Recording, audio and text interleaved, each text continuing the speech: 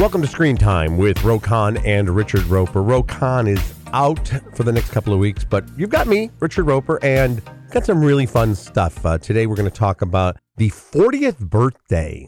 That's right, the 40th birthday of Fast Times at Ridgemont High, which means all those kids from Ridgemont High would be like 58 years old now. Holy shit, they'd have kids of their own.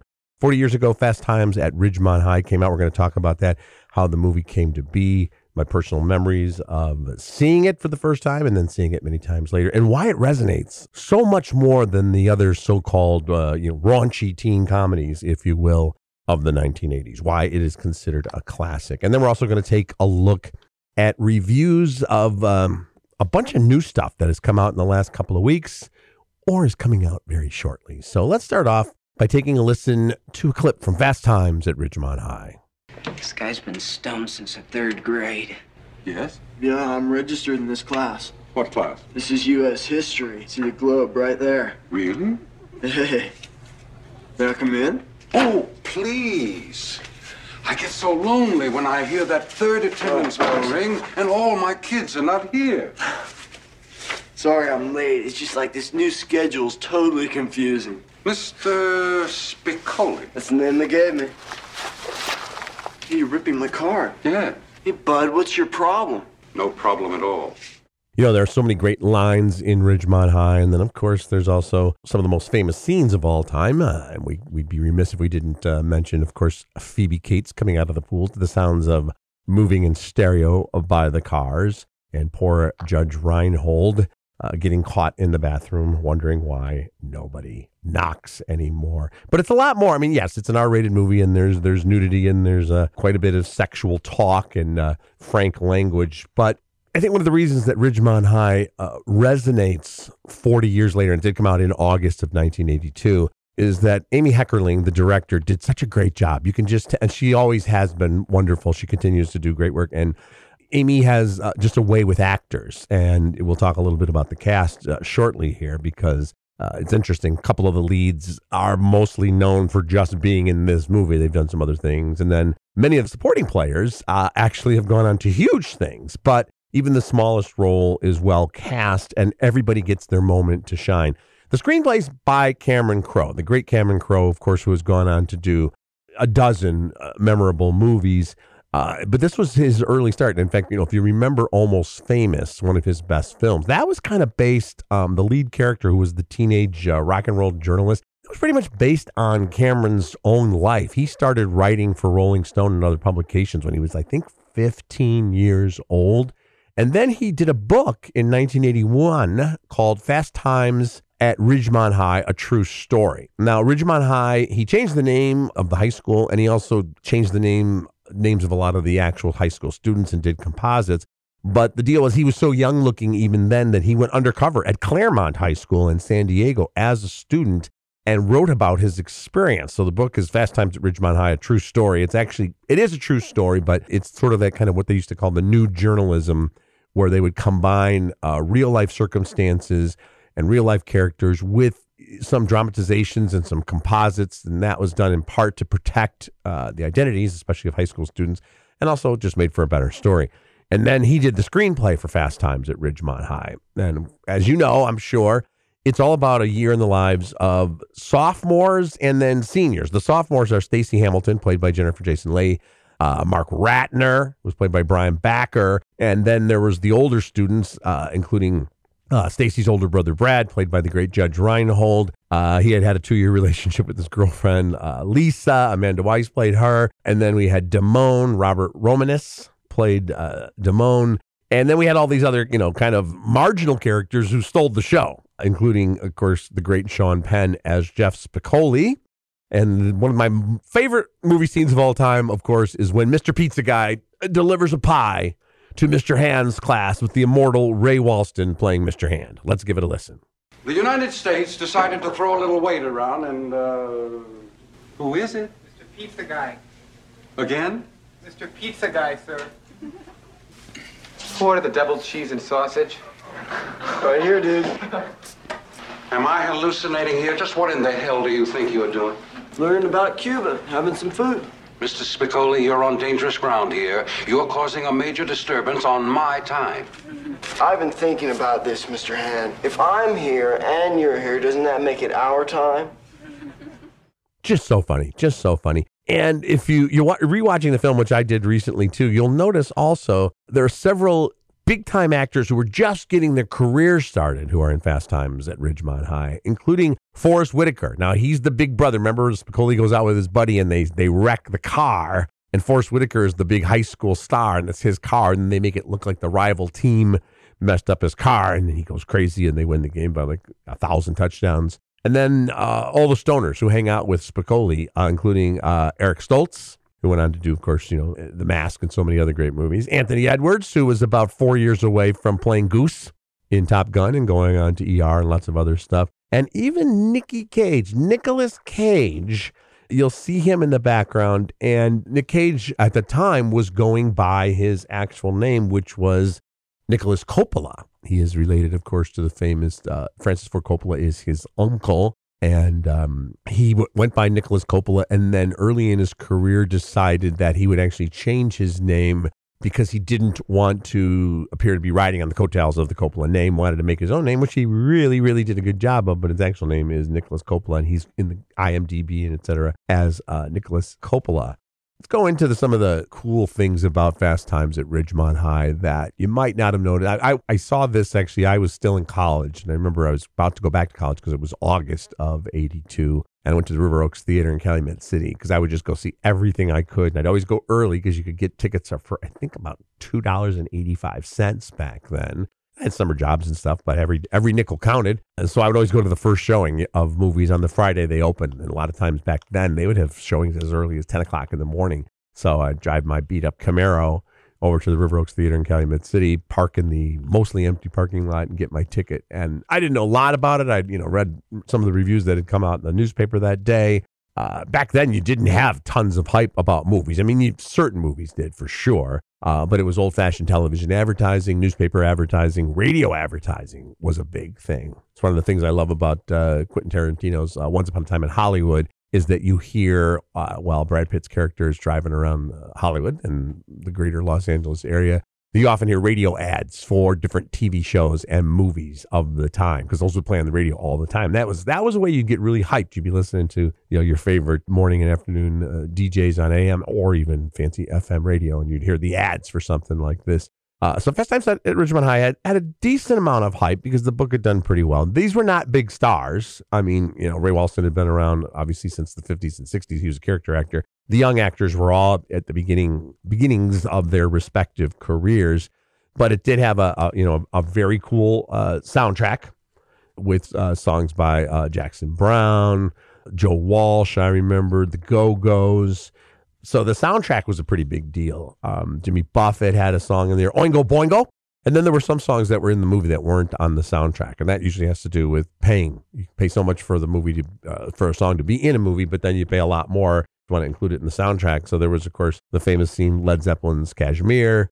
In fact, I mentioned the Go-Go's. We got the beat by the Go-Go's, which kicks off the film. That's not on the soundtrack. American Girl by Tom Petty and the Heartbreakers, and the aforementioned Moving in Stereo by the Cars, all in the movie, but not on the soundtrack. There's also, I want to talk about a song that is not one of Stevie Nicks' most famous songs, but it's one of my favorites. And it's actually put to really poignant use in this movie because even though it is a raunchy comedy, there's some serious drama here when Damone and Stacy hook up, and then she winds up pregnant, and she's calling and trying to get him to help out, and he says he'll come up with half the money, and then he can't, and then she's calling and he's not calling her back. And there's a song called Sleeping Angel by Stevie Nicks that plays on the soundtrack. That's a beautiful and haunting song, and again, just a beautiful touch by Amy Heckerling there to include that. And there's also the scene then, of course, where, and this, of course, resonates even more nowadays with everything that's happening with the Supreme Court in various states. But there's the scene where, Stacy has to go by herself because the dude abandoned her and isn't there for her. And she asked Brad to drop her off at the bowling alley. Says in the middle of the day, says she's going bowling with friends. And he's like, when do you go bowling? And he looks in the rearview mirror and sees that she goes across the street to the clinic. And then when she is ready to leave, they tell her she's got to have someone with her. She says, oh, her boyfriend's downstairs. She had just intended to go home alone. And this is kind of a really touching scene here because Brad is waiting for Stacy. And let's take a listen to that scene. So when do you go bowling anyway? Okay, Brad, please don't tell Mom and Dad. Come on. Who did it? You're not going to tell me, are you? Okay, it'll just be your secret. You all right? Yeah. Come on. You hungry? Yeah.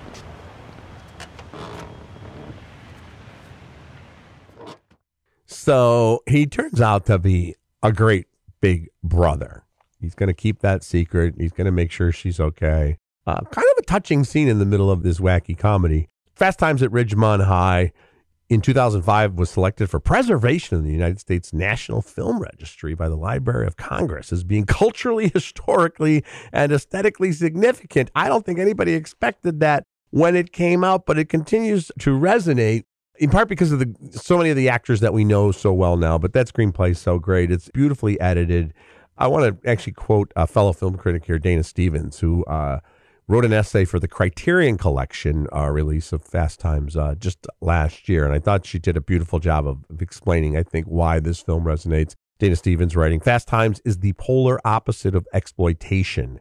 Deep in its horny heart, this is the story of one 15-year-old girl's clumsy and sometimes painful introduction to the world of sex, related without judgment or preconception or the least hint of sentimentalization. Heckerling's film was a raunchy crowd pleaser, replete with stoner humor, a masturbation gag, and a blowjob tutorial that makes use of school cafeteria carrots, but it's also attuned to the emotional lives of teenagers, girls and boys, in ways that place it far ahead of its time. I think that's just so well written there by Dana Stevens. And again, we talked at the top a little bit about why Fast Times resonates. I mean, there was a ton of these movies like Porky's and The Last American Virgin, and just tons of these high school comedies. They were almost all rated R. They almost all had a ton of nudity.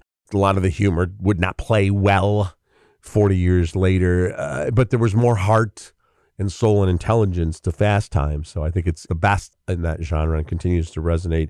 40 years ago, August 1982, and you may have even heard about this during the pandemic. They did a table read for charity of Fast Times at Ridgemont High, the original script, and they got all these huge stars to play the various characters. Jennifer Aniston, Brad Pitt, Julia Roberts, Henry Golding, Jimmy Kimmel, John Legend, and Sean Penn was the only one who was in the original production who was involved, and the narrator was Morgan Freeman. Let's take a listen to a little bit of the table read of Fast Times at Ridgemont High. Area. None of them are wearing shirts. Yeah, but something happened to him. Just come on. Can you just come on? All right. You can't fix it. I can fix every piece of this car. You wasted a total of 8 hours of my time this year. Oh, all right. all right. Aloha, Mr. Hand. Slow dissolve, interior, Ridgemont Mall.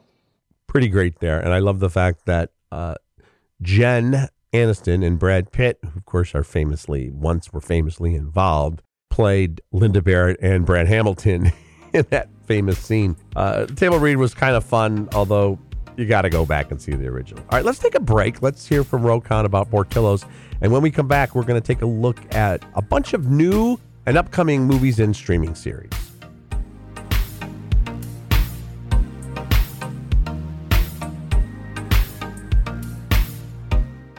Let me tell you about our friends at Portillo's, the finest fast casual experience you're going to have in all of dining. Portillo's, not just hot dogs. Well, when it started in Chicago, people were like, "Oh, it's a hot dog shop." Oh wait, we got Italian beef. Wait, we got Italian sausage. Wait, you got chocolate cake. Nice. Oh man, it's just one of the great experiences you can have. And I think I just said this a couple days ago. Mm-hmm. If you live somewhere where Portillo's is new, in California, Arizona, parts of Florida, check it out. Go have the chocolate cake. you get a little slice of home if you're from the Midwest, you're from Chicago, or you're from the East Coast too, because that food will be very familiar to you as street food. And I know what you're thinking. You're like, am I gonna, it's gonna be so heavy. It's not. And can I just tell you something? The best thing about Portillo's is that bun that they put the Italian beef on that you get now when you get that dipped and it gets all wet. Yeah. That is the perfect piece of bread. And, carbs be damned. You can do it once a month. You're not going to hurt anything. You'll be fine. Portillos.com. Portillos is how you spell that. Portillos.com. Find a store near you or order online, and you can get it anywhere in the United States of America. Portillos.com.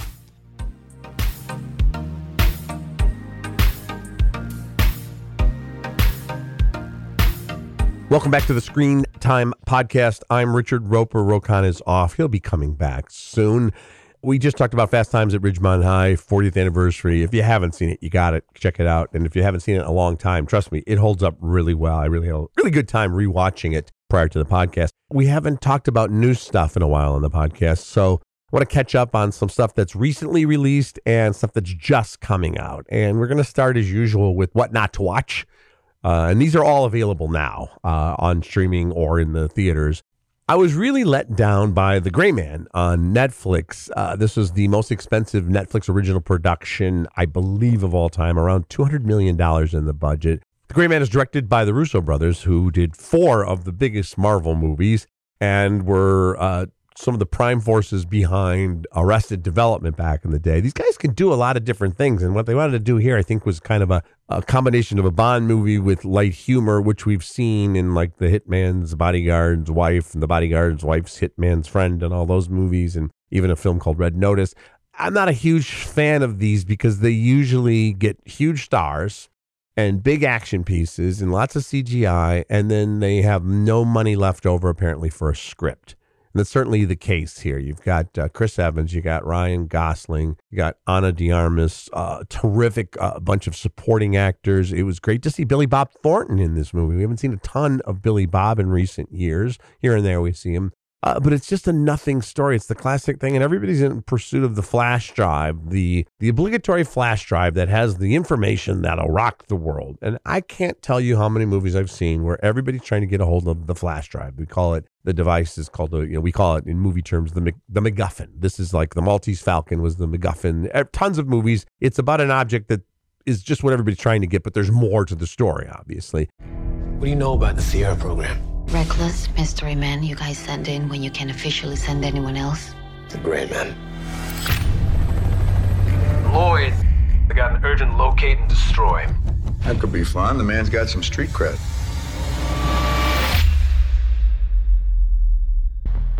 You hurt? I mean, my ego's a little bruised. And have something they really want. What's your gut? It's gonna be my funeral you're going to next. You want to make an omelet? You got to kill some people. But the flash drive at this point, that's incriminating everybody. We've seen it a million times, and it's just very loud, this movie. Lots of action pieces, horrible dialogue, and some really, really terrific actors not really getting a chance to shine at all. So we're saying skip The Gray Man on Netflix. I was also really disappointed, and this is kind of in the same vein, even though it's a different genre, and that's the Thor Love and Thunder. These hands were once used for battle. Now they're but humble tools for peace. I need to figure out exactly who I am. I want to choose my own path. Live in the moment. My superheroing days are over. Remember what I told you? You ever feel lost? Just look into the eyes of the people that you love. Not me. What? Just listening. The most recent Thor movie, which again was done primarily as a comedy, a romantic comedy, if you will, and is big and loud and clunky. And you have Chris Hemsworth, who's of course born to play Thor, and he's great. Natalie Portman returning. That's one Oscar winner. Christian Bale is the main villain. That's another Oscar winner. And Russell Crowe as Zeus. That's another Oscar winner. You got triple Academy Award winners, and honestly, none of them are particularly excellent. Christian Bale, he always sells his performances no matter what he's in. So he's playing this villain as if he were in a Greek tragedy. Russell Crowe is doing a Greek accent that's right out of like the cheeseburger skit from Saturday Night Live, this exaggerated comedic turn that I thought undercut the entire movie, because now we don't have, it didn't feel like there was any weight, or if, to quote Kiefer Sutherland, any gravitas to this movie, because it's all done in such a light note. And even though there's death and tragedy in the film, that they kind of hedge their bets without giving too much away. I think it's one of the worst movies in the canon of Marvel Universe movies, which is now, well over 20 films. Thor, Love and Thunder. Another big disappointment was the Terminal List on Amazon Prime. This is in the vein of Jack Reacher and the Bourne movies, the classic story of the guy with, extensive military training. He can do it all. And then he finds out that there's a vast conspiracy, so he has to go off the grid. He has to go rogue and get his revenge. Almost ready to begin, James. Copy.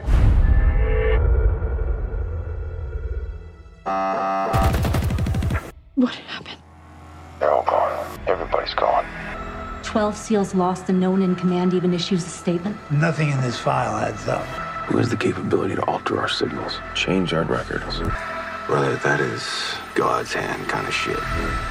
You need somebody to help you prove it.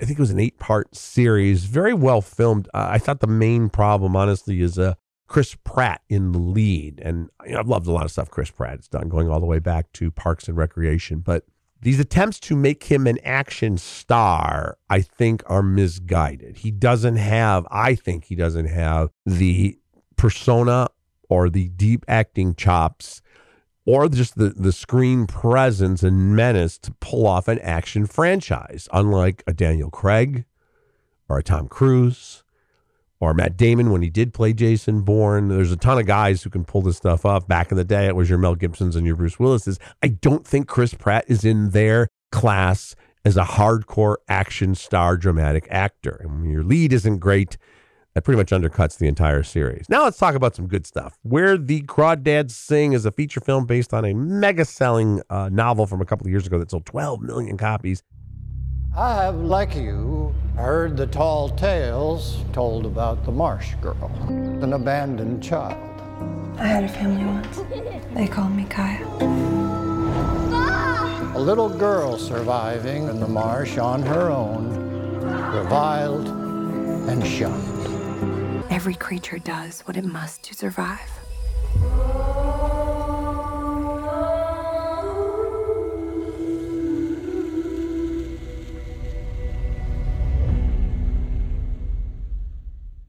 And this is it's the story, Daisy Edgar Jones, who I think is just absolutely spectacular in this role.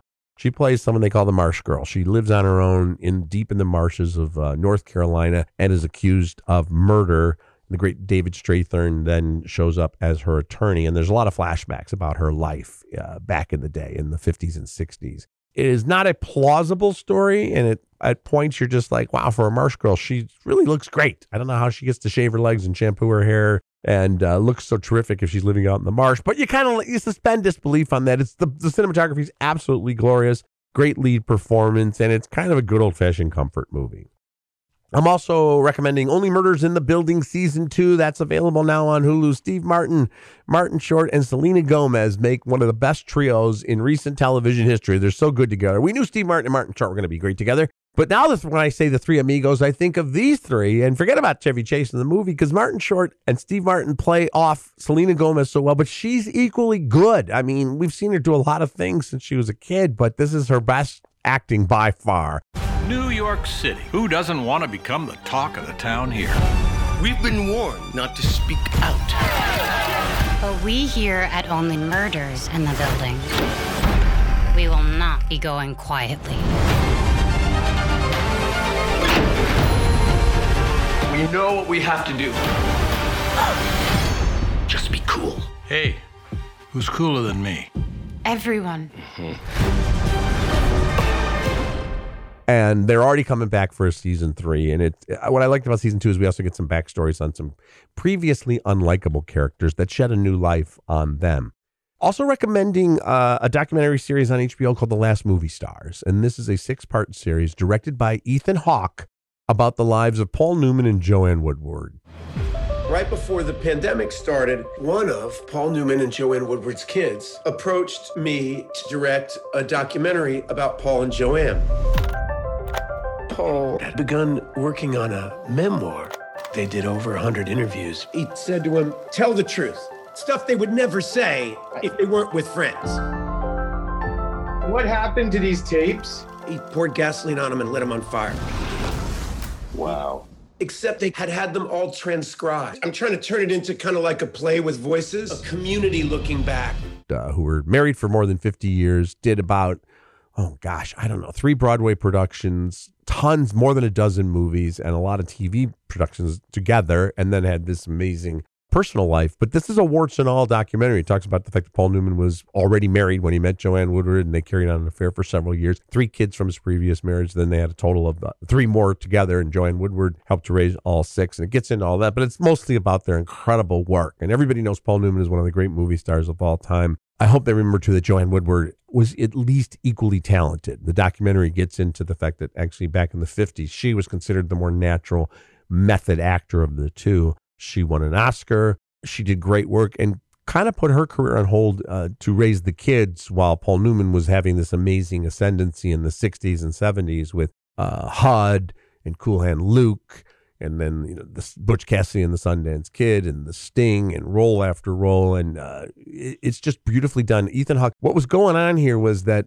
Paul Newman was going to do an autobiography with the screenwriter of Rebel Without a Cause, and decided that he didn't, and they had interviews with everybody, including Paul and Joanne and his first wife and all these directors and actors he worked with. And then Paul Newman burned all the tapes, and he decided he didn't want to do it, but they had transcriptions of everything. So what Ethan Hawke did was he got a bunch of his friends together via Zoom to read the parts, if you will, of all of these interviews. So George Clooney voices the Paul Newman interviews. Laura Linney is Joanne Woodward, and great actors like Billy Crudup and Vincent D'Onofrio show up, but we don't see them on camera, so we can just kind of appreciate the words. And they all do great performances because it is a performance, but nobody's overacting. They're acting as if they're giving interviews. So, after a while, you forget that it's George Clooney's voice because you're listening to Paul Newman's thoughts and words. Beautifully done. It's called The Last Movie Star. So a lot of good stuff out there. Oh, before I say goodbye to you guys from this episode, we got to mention Nope. Jordan Peele's latest film, just now arriving in theaters. But that's why back at the Haywood Ranch, as the only black-owned horse trainers in Hollywood, we like to say since the moment pitchers could move, we had skin in the game.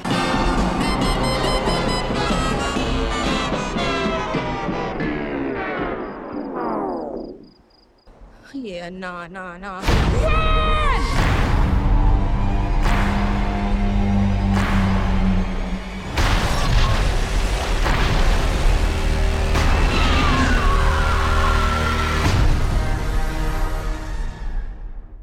He did Get Out, and then he did Us, and then he's done Nope. And that is an opening trilogy of films that is unbelievably impressive.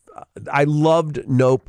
I think this start to Jordan Peele's career as a director, obviously he's done a lot of stuff before these films, but it's reminiscent of when M. Night Shyamalan broke through, when Quentin Tarantino came on the scene in the 90s, where they're just all of a sudden by their 3rd or 4th films, they're events. You know who the director is. You're excited about it because of the director. And of course, there's not a lot of directors we still have that kind of event feeling. Spielberg is still an event director. Tarantino remains an event director. And Jordan Peele is now in that category. When he's got a movie coming out, it becomes a big deal. I don't want to give anything away about Nope.